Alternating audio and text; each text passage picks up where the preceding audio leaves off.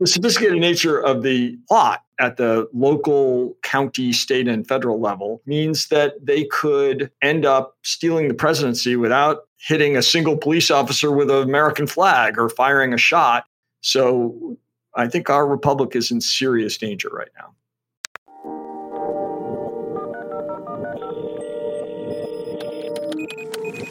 Welcome to Politicology. I'm Ron Steslow. This is our weekly Roundup, where we invite a rotating panel of experts to discuss the truth you need to know behind the most important stories of the week and how they're shaping the political landscape.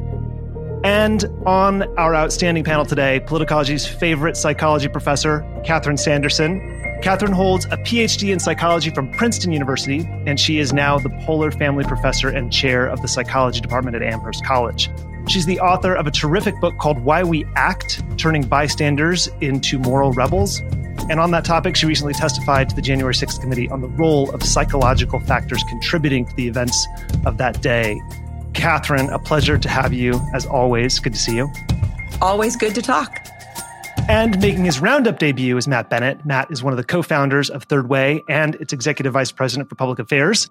He earned his JD from UVA Law, and he's a veteran of both of Bill Clinton's presidential campaigns and served as Deputy Assistant to the President for Intergovernmental Affairs in the Clinton White House. Matt, welcome back to Politicology. It's great to see you again. Thanks for having me back. On this week's Roundup, first, the Senate cleared the first hurdle to passing the most significant gun safety bill in decades. Then we'll look at the J6 committee outlining Donald Trump's involvement in the plots to steal the presidency in 2020. We're also going to talk about Fed Chair Jerome Powell's testimony before Congress, the stock market strain hitting retirement accounts, and President Biden's push for a gas tax holiday this summer. And then finally, when we switch tracks over to Politicology Plus, we're going to discuss the latest results in the New York Times focus group called America in Focus. Again, that will be in Politicology Plus, which is our private ad-free version of the podcast filled with strategy and analysis you won't get anywhere else. If you're listening to us in the Apple Podcasts app, you can navigate to the Politicology show and tap the button that says try free, or you can sign up at politicology.com/plus. We'll dig in right after this.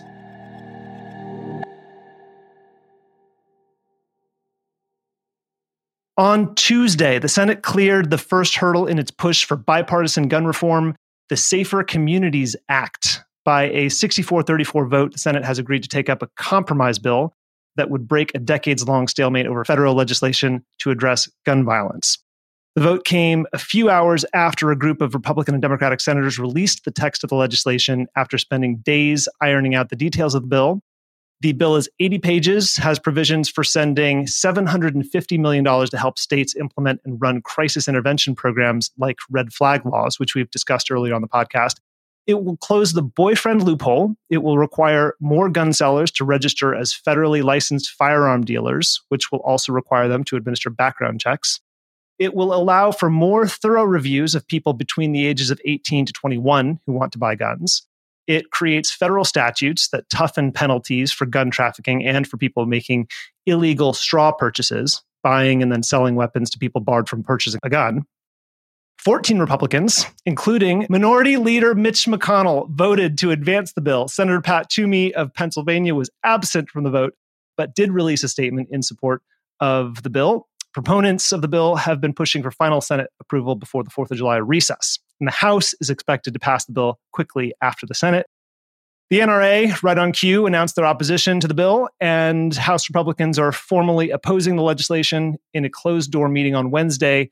Minority Leader Kevin McCarthy and Minority Whip Steve Scalise told their Republican colleagues that they oppose the bill and pushed other members to vote against the measure. The legislation will still likely receive support from some moderate Republicans.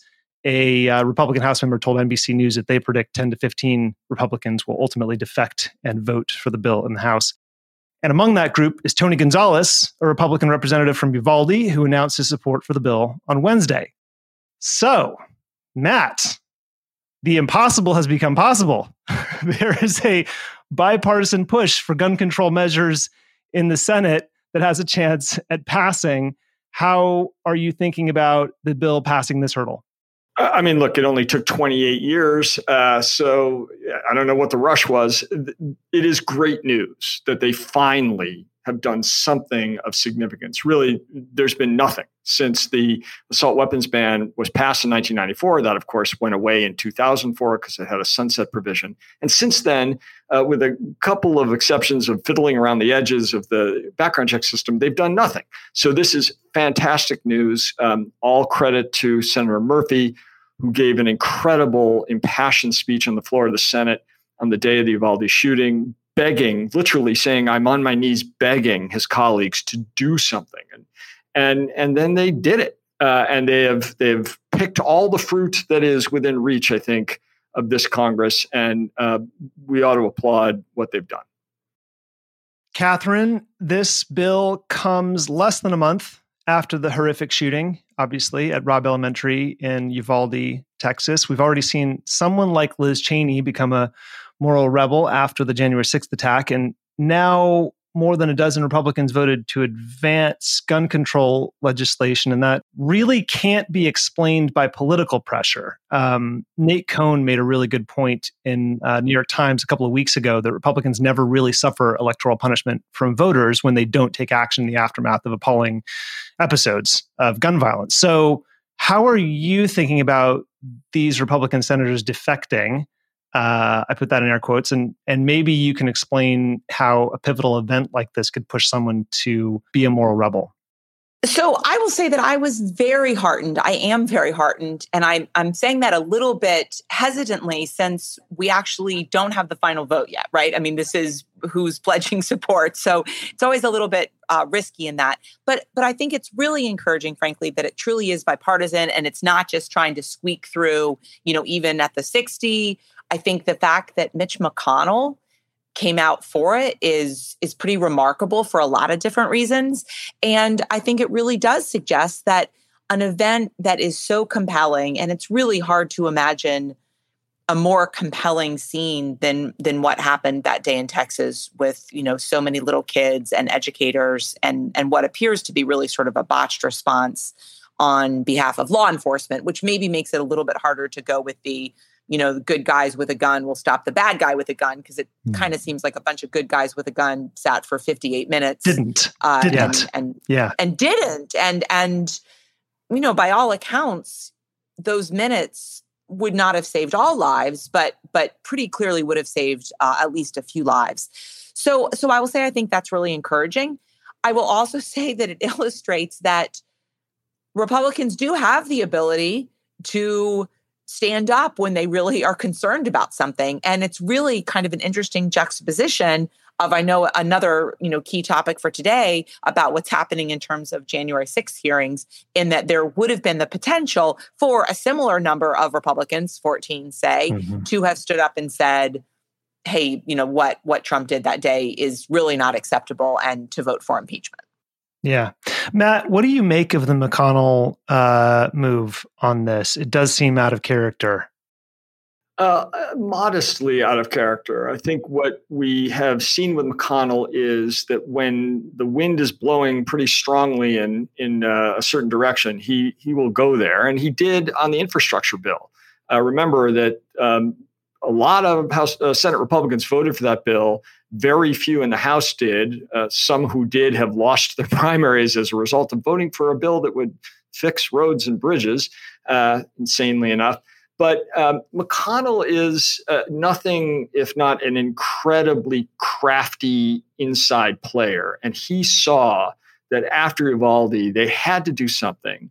And that with John Cornyn at the helm for them, it wasn't going to infringe on anybody's Second Amendment rights, and that it would be safe to support.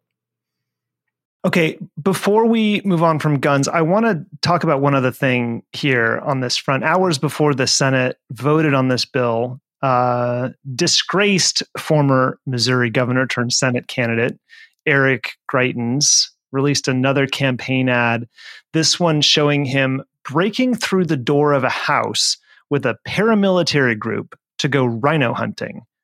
And the ad was, I feel like I've seen everything when it comes to political advertising. I've never seen anything like this. It was, we can say jarring to say the least, but I want to play the audio for our listeners. Let's roll the whole ad. I'm Eric Greitens, Navy SEAL, and today we're going rhino hunting. The rhino feeds on corruption and is marked by the stripes of cowardice.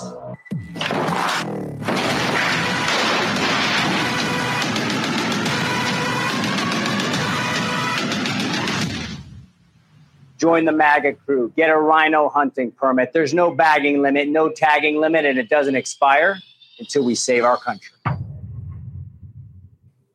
Matt, as a campaign guy, what was your reaction to this ad, especially the timing of it? So my reaction to that ad was the same reaction that I've had to lots of things in the Trump era, which was to be in the same exact moment, completely horrified and astounded, and also completely unsurprised. Eric Greitens is a terrible person. He is credibly accused of terrible things, including very horrific instances of domestic violence. And so it is unsurprising that he would, at this awful moment in our history, with this unspeakable gun tragedy unfolding, put out an ad that is just despicable in every possible way. So I don't think it's possible to shock people in politics anymore, because that has been pounded out of us by the just unspeakable nature of the way the MAGA universe, conducts itself in politics. Catherine, talk about who Eric is appealing to and how this ad works. So it seems very clear that he's appealing to really the Trump base. And so people who would find this ad appealing are going to be the people who wanted to hang Mike Pence. I mean, that seems really clear. And I'm going to share a small bit what I thought actually is a little bit of optimism in the middle of hearing that horrific audio. And that is that it appears that ad prompted a new person to run for the U.S. Senate in Missouri. So I think the Washington Post broke within the last day or so, and Matt probably knows more about this than I do, but it appears that there may be a new independent candidate running for Senate in Missouri, which might gain some strong bipartisan support. Maybe Matt has more to say about that. That's right. It is. I can't remember the guy's name, but he's a fairly conservative Republican who John Wood. His name is John Wood. I actually looked it up. Yeah. Yeah, he's been working as a counsel on the January 6th committee very effectively, and is by all accounts doing a fantastic job. But has been enticed by sane Republicans in Missouri, like I think folks in the kind of John Danforth world, to come back to the state and run as an independent. Missouri is very red. There is virtually no chance of a Democrat winning that seat, but a sane Republican could give somebody like Greitens a run for their money.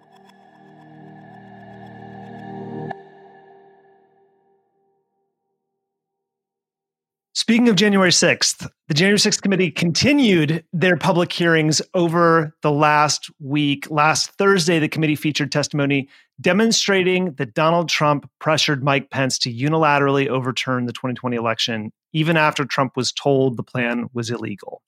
This is huge. The once little-known conservative lawyer, John Eastman, led a push to have Pence obstruct the electoral certification and hand Trump another term in office. Vice President Pence's top White House lawyer, Greg Jacob, testified that Eastman admitted in front of Trump 2 days before the attack on the Capitol that the plan violated the law. Eastman actually sought a preemptive pardon from Trump after the insurrection because of the criminal exposure he had for hatching the plan and knew he had. The committee also reconstructed Pence's day on January 6th, including a heard phone call during which Trump called him a wimp and questioned his manhood.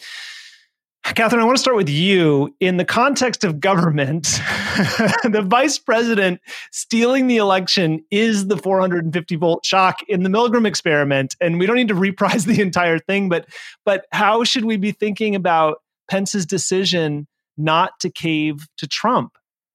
So again, I am surprised to utter these words, but it kind of appears to be Mike Pence, moral rebel. Which is really sort of a shocking statement. And it is fascinating given how much Mike Pence has overlooked, from, again, during the fall of 2016, the Access Hollywood tape, which Pence sort of initially, sort of stepped away from, but then, came right back after, 48-hour cooling off period and so on. Mike Pence has been there, through thick and thin. And it really kind of seems amazing that at that moment, Mike Pence decided, I'm not going to do it. And I know crediting might seem a little bit strong since it is the law that he was following, but I do think it's good because I think you would be foolish to have bet on Mike Pence to do the right thing in that moment. Yeah, I totally agree. But since it's tough to credit him. I agree. I feel the same way. Can you talk about how watching someone you disagree with do something good counters the myth of monsters? Sure. So, I mean, that's a really interesting and nice psychological connection, Ron. So it does seem, and I think, frankly, many Democrats, have seen this to a much better extent with Liz Cheney, of really saying, there are good people and there are bad people, and these, really divided times, it's very easy to sort of categorize us versus them.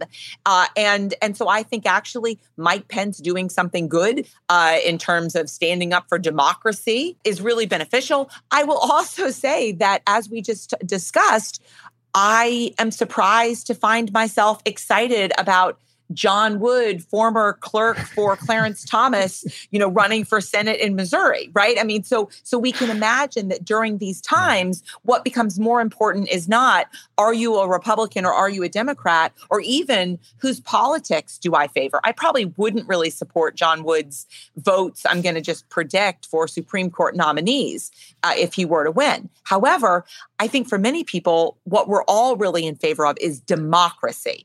And so Pence saying, I support democracy and this is what I have to do, just like people, Dan Quayle, Al Gore, and so on, have done in years past, is in fact impressive during these difficult times. Okay, so the committee also tied Donald Trump directly to the plot to put forward fake slates of electors, of pro-Trump electors, and added new details about Trump's plan to bully his way back into the presidency. And initially, Trump campaign attorneys told Republican officials that they planned to only use the alternate electors if their court cases challenging the votes in certain states were successful. But after they started losing, some people losing again, some people in Trump's camp wanted to plow ahead and others grew a bit wary of the plan, but didn't seem to put a stop to it. And so two of the attorneys who tried to absolve themselves of the plan spoke to the January 6th committee. Here's what former Trump campaign lawyer Justin Clark said. I just remember I either replied or called somebody saying, unless we have litigation pending this, like in these states, like, I don't think this is appropriate, or, this isn't the right thing to do. I don't remember how I phrased it, but I got into a little bit of a back and forth, and I think it was with Ken Cheeseborough, where I said, all right, you just get after it. Like, I'm out. Okay, and one more. And here's Trump campaign lawyer Matt Morgan. At that point, I had Josh Finley email Mr. Chesbrough politely to say, this is your task. You are responsible for the Electoral College issues moving forward. And this was my way of taking that responsibility to zero.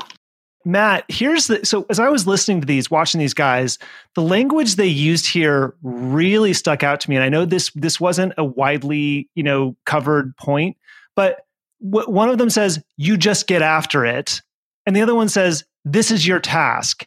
Those do not feel like anything resembling a repudiation or disapproval or, hey, maybe you shouldn't do that. It's not legal. Or you might go to jail, or anything like that. It feels more of a stand back and stand by approach than an actual repudiation. I just wonder if you caught on to that and what you made of those two guys. Oh, absolutely. I mean, look, if you're serving in the Trump White House or on the Trump campaign in late 2020, you are not a hero. Let's be clear, no matter what you did. I do agree with Catherine that we have to applaud Mike Pence for, standing in the breach in the face of unbelievable pressure from the president.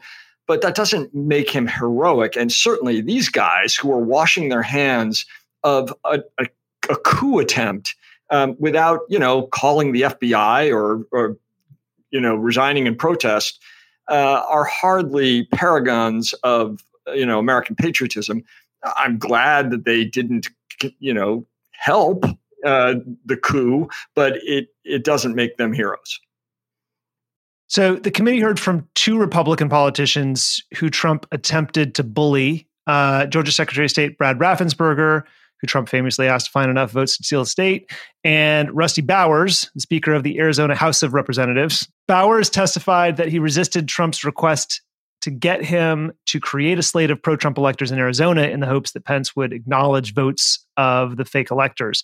Bowers said that he told Trump, "You are asking me to do something against my oath, and I will not break my oath." Bowers also said that he rebuffed Trump. A truck was driven through his that after he rebuffed Trump, a truck was driven through his neighborhood playing a recording that declared he was a pedophile. Raffensperger testified that after he turned down Trump's request to find votes, his wife received sexualized threats and that people broke into his daughter-in-law's house. The committee also demonstrated that Rudy Giuliani and White House Chief of Staff Mark Meadows tried to persuade state officials to avoid certifying vote counts to give Trump an electoral college victory.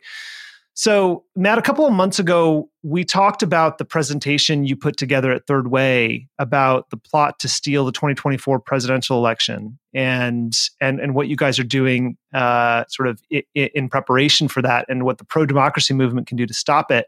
And I wonder how your thinking has changed or evolved about potential election theft during these public hearings as you watch them unfold. Well, it's certainly deepened my alarm about the threat to our democracy, because what has happened since January of 2021, January 6th, is that the Republicans haven't given up. They've actually gotten organized. So all of the things that the committee is dealing with involving the attempt to overturn the 2020 election was a kind of last-minute Hail Mary mostly by Trump himself and his immediate inner circle that expanded to include people like Sidney Powell and Cleta Mitchell and others who were believers in the big lie. But it was happening in a very disorganized, shambolic way, and nothing epitomizes that more than the hilarious press conference at the Four Seasons Landscaping. It was not funny. What they were doing to these people was horrible, as the testimony you just referred to made clear. They were ruining people's lives. And then 140 police officers were injured and people died as a result of the violence on January 6th. So none of this is humorous, but it was clownish in its application. What is happening now is that they have learned those lessons and they are taking them forward with real seriousness. And you have a much graver threat because they're going to have 4 years to prepare to steal the presidency when they only had 2 months to do it last time. And so I'm even more alarmed than I was before. Matt, your statement was so depressing. My goodness. I feel like moving to Canada like this afternoon. My goodness. That's if you can, you should. I tell you, like all these people buying Portugal citizenship is not a bad idea. Yeah. I mean, I've talked to former intelligence officers and told them, hey, like, is it a good idea to like have a backup plan outside of the United States right now? I'm like, yeah, actually my wife is telling me we should do that now. Like this is it's not a happy place. It's not a happy time. Like this is only going to increase. And I think after watching the clarity from these hearings, political violence, which is something that we've all sort of been watching for a long time, get more organized.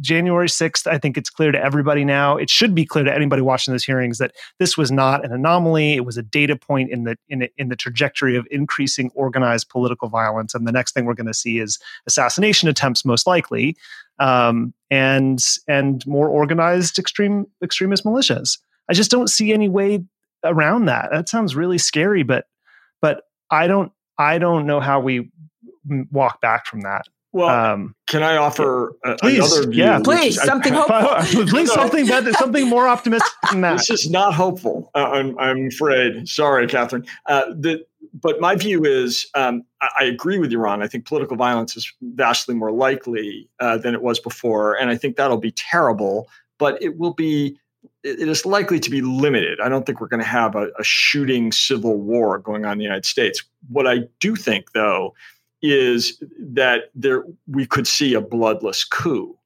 which is to say that the sophisticated nature of the plot that they're putting together at the local, county, state, and federal level means that they could end up stealing the presidency without, hitting a single police officer with an American flag or firing a shot.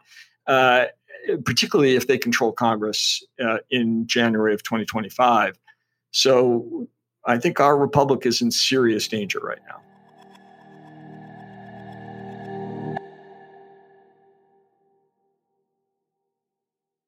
All right. On Wednesday, the chair of the Federal Reserve, Jerome Powell, testified before the Senate Banking Committee. He told the committee it might be possible to lower rapid inflation without tipping America into a downturn, but that it would be very challenging to achieve and that a recession is certainly a possibility.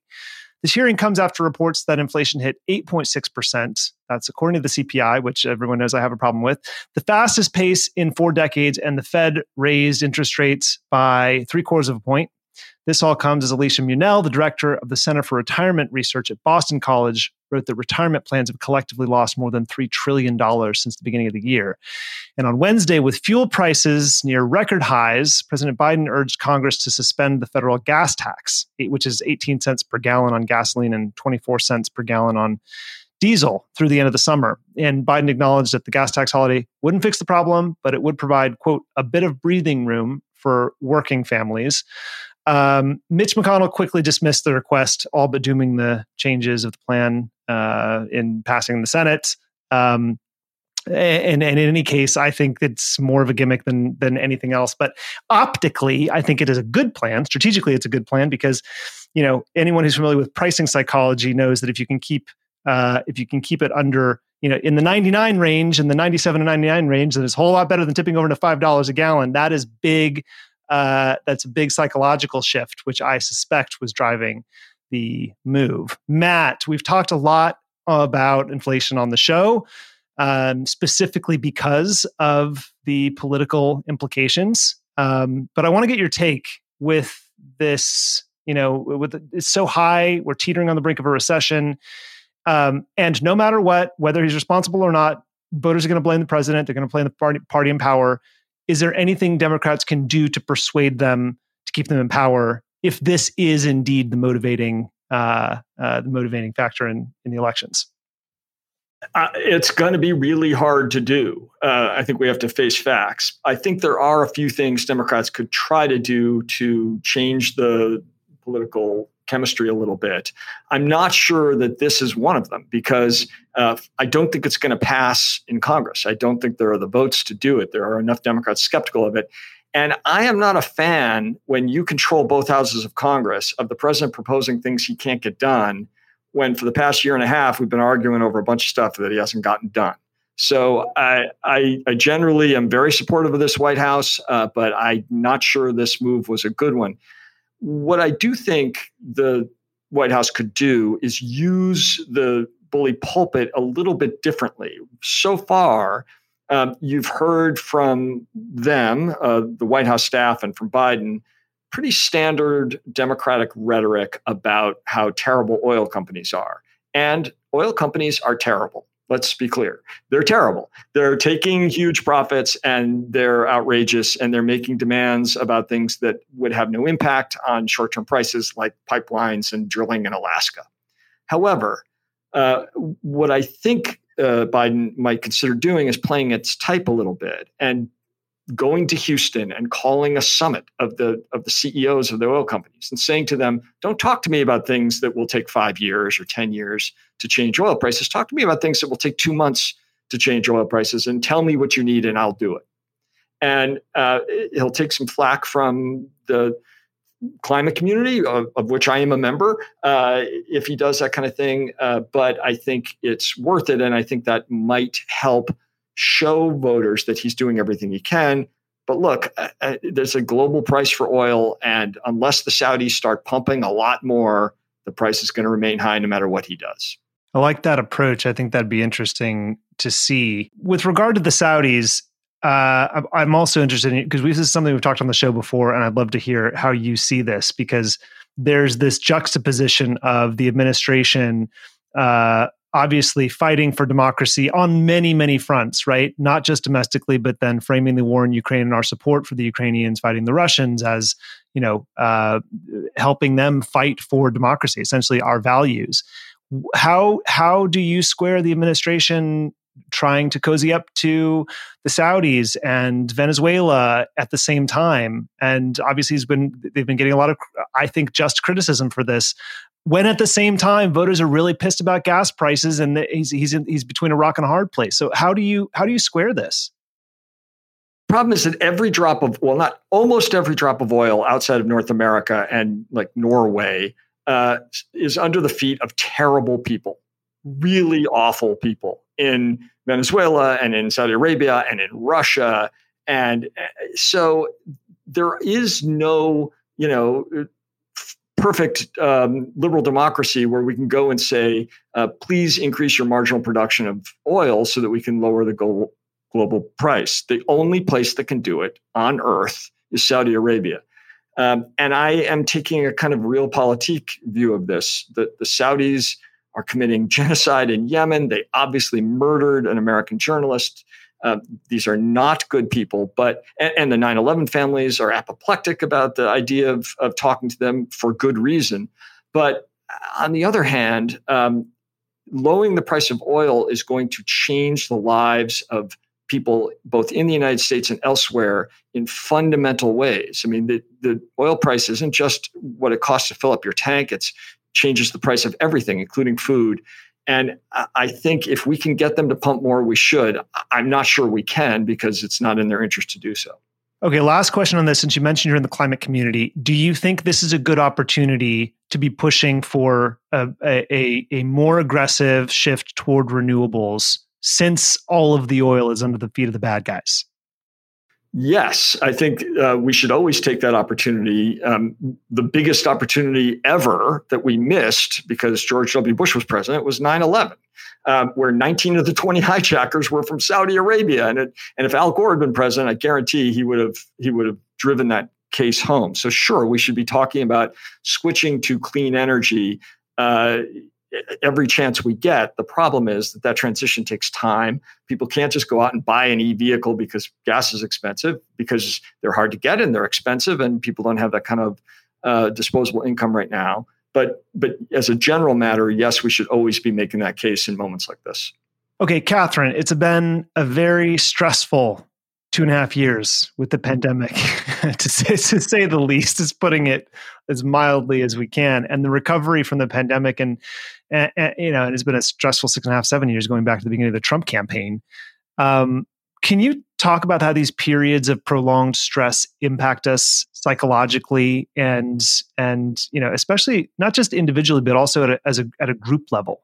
It's something that I'm giving a lot of thought to on lots of different levels. So I, of course, am a professor, and I've taught for a long time, 24 years. And my students this year were struggling in ways that I just have never seen. So the number of students who were experiencing high levels of chronic stress was astronomical, including students who were working full-time while sending money home to their parents, people who are worried about their own safety, people who are worried about the safety of loved ones who are in precarious situations.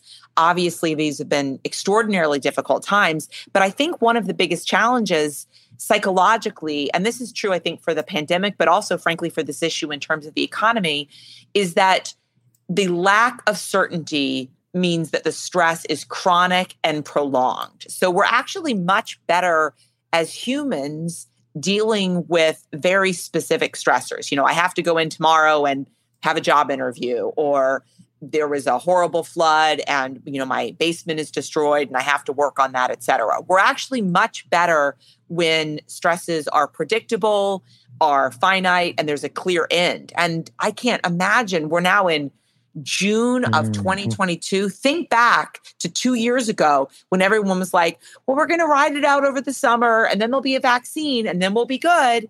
And that just isn't the case, right? I mean, it's skyrocketing in terms of the number of people who are testing positive. And even though rates of deaths are, fortunately lower than they were because of vaccinations and boosters and now for the littlest kids, but rates of COVID are still high. And it is unbelievable that here we are after 2 years and there really is no clear end in sight, which I think all of that adds just substantially to the psychological stress that we're all under. And we're also really bad at predicting the future as human beings. So are there a handful of practical tips you can give people to look after themselves in times of intense uncertainty, right? Which is where we are in so many domains. What's the cheat sheet of self-care that you would give someone who seems to be struggling with this? So it's great that you ask, Ron, because I'm actually doing with some regularity a talk newly developed during the pandemic called The Psychology of Uncertainty.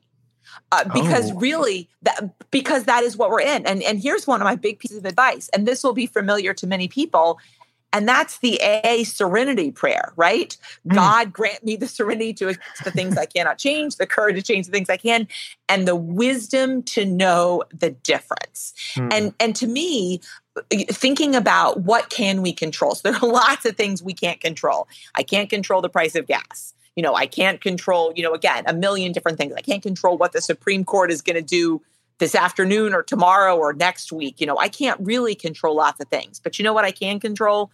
When I'm on a plane, I'm going to wear a mask, for example, or when I'm going to go to the grocery store, I'm going to wear a mask, or I'm going to get my booster or whatever. I'm going to make sure I vote. I'm going to, make some calls, write some letters, et cetera. So again, I think thinking very clearly about what is within our control and doing things that allow us to exercise control in that way is really important in terms of psychological well-being.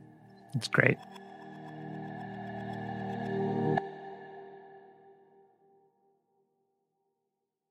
Okay, now that we're up to speed on a few of the biggest stories this week, I want to turn to what you're watching. Matt, what are you looking at under the radar? There are a few races that no one is paying attention to in presidential swing states that I think are vitally important. So there are races for county commissioner. There are some key state legislative races that could actually impact the outcome of the presidential election. So I'm paying very close attention in places like Michigan, Wisconsin, Nevada, Pennsylvania, to what is happening in some of those very localized races. Okay. Catherine, how about you? I was the mom of a second grader when the Sandy Hook shootings happened. And I just remember being absolutely devastated about what those parents experienced. When the most recent school shooting in Uvalde happened, I was on an airplane, I landed, I turned on my phone and got, all of these alerts. And I literally started crying. I mean, my seatmate must have thought I had terrible personal news, but I literally teared up and started crying on the plane. And it's so easy for all of us to imagine, dropping our kids off at school and then having this terrible event. But what I was actually struck by was a piece in the New York Times last week that talked about the number of shootings that actually happen that are not mass shootings, that happen every day. And in particular, the reporter visited Chicago. So I was born in Chicago. I have lots of family still in Chicago. And it described the massive number of deaths by shooting, including deaths of kids, of teenagers, of people in their early 20s. Again, most of these are Black kids, Black teenagers. And it just struck me that it's very easy for us to get pulled, and I'm going to use a psychology term, availability, which is the tendency to sort of estimate the likelihood of something based on how easily it comes to mind. So when there is a school shooting in Sandy Hook and Uvalde, it is, front row coverage on newspapers and CNN and so on. And and it really grabs our attention. But the reality that just struck me in this story is that there's so many families that are experiencing deaths by gun violence in Philadelphia and DC and Chicago and New York that aren't receiving this sort of coverage, but these families are grieving just the same. That's a really important point. There's a great piece. It was in the Times, I think, last week. Maybe we can link to that covers exactly what you're talking about, specifically the volume of gun violence as it relates to the mass shootings. There's one thing I want to mention. We got an email from a Politicology Plus subscriber, Mark Wells. Hello, Mark. Who said, I hope you can reserve one segment to talk about the Texas Republican Party platform that they released this week. He says, chilling does not even begin to describe it. And while we're not doing a whole segment on this, I do want to mention it, and I want to explain why we didn't do a whole segment on it, Mark. So for listeners who haven't read it or aren't familiar with this, the new Texas Republican Party platform includes things like homosexuality is an abnormal lifestyle choice, quote. It unequivocally states that Biden didn't win the 2020 election. It calls him acting president. It urges the legislature to put a referendum on secession on the 2023 ballot. So you might be thinking, okay, what's going on here, right? Is this representative of what Republicans are actually thinking and voting on in Texas? And first of all, it absolutely isn't. But here's what you have to understand about, I can speak for the Republican side, and then Matt, maybe you can explain how this is different on the Democrat side. But what's happening is the Republican National Committee, the Republican Party, the way it's structured is a bottom-up approach in terms of voting power and how platforms and authority ultimately reach the National Committee. And the local party committees in every state all around the country tend to be comprised of, I'll just call them the craziest people who have nothing to do on Tuesday afternoons. They show up and they vote on the most extreme things you could possibly put in a policy platform. And they aren't at all representative of voters. They have absolutely nothing to do with Republican with the Republican base at large. That doesn't mean the Republican base isn't going crazier. They are obviously, and we've talked about that. But the thing to take away here is these people don't really represent the electorate, but they do represent the official Republican Party in the state. And when you look at voting trends, so take John Cornyn, for example, who we talked about a little bit earlier. John Cornyn, who's voting for the gun legislation. He won his last primary with 70-something% of the vote, Republican voters. So there's a massive disconnect between the people who show up at local, state, county, party committee meetings and ultimately vote on these platforms, and that has a lot to do with the way the bylaws structure the National Party, which, as I understand it, is different and inverted from the way the Democratic Party is organized and structured, which is why maybe you don't see as much of this on the Democratic side. Matt, do you want to explain that? Yeah, that's right. The Democratic Party is much more top down. So, for example, right now, the National Party is deciding which state is going to go first in presidential primary process. It's not going to be Iowa anymore. That is over with after the caucuses. It was a murder suicide of the caucuses in 2020, and so that decision is being made by people, in Washington. There are some state parties that have gotten a little out there. Some were taken over by Bernie Sanders folks after 2020, like Nevada. But frankly, they don't have much power. And so I think unlike the Republican Party, which, as you noted, is a little more bottom up, the state parties in our system tend not to count for much. However, there are some state parties that are extraordinarily well run. I would point to Wisconsin as one. The state party executive director there, Ben Wickler, he might be the chairman, is an unbelievably capable guy, and they're going to make a real impact on the outcome of the elections. But in terms of setting national policy, that happens at the national level. Yep.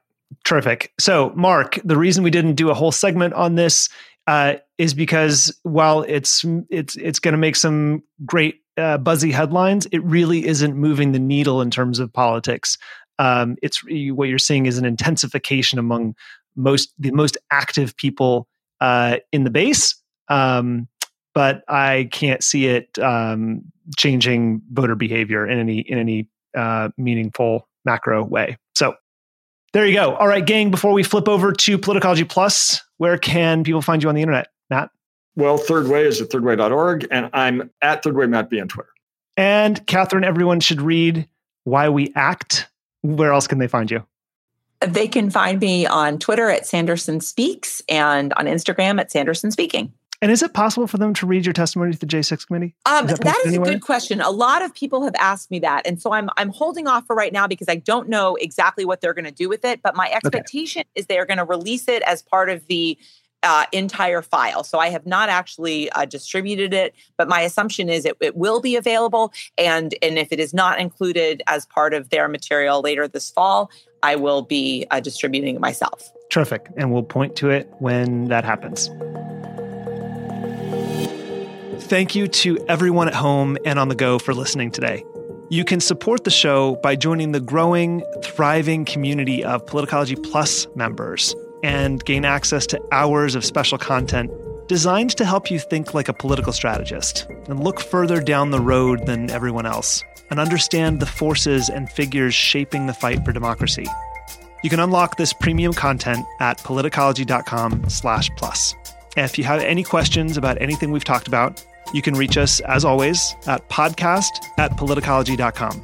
Even if we can't respond, we do read everything you send us, whether it's an episode idea, a guest recommendation, or just a simple note about how the show has impacted you. And we love hearing from you. I'm Ron Steslow. I'll see you in the next episode.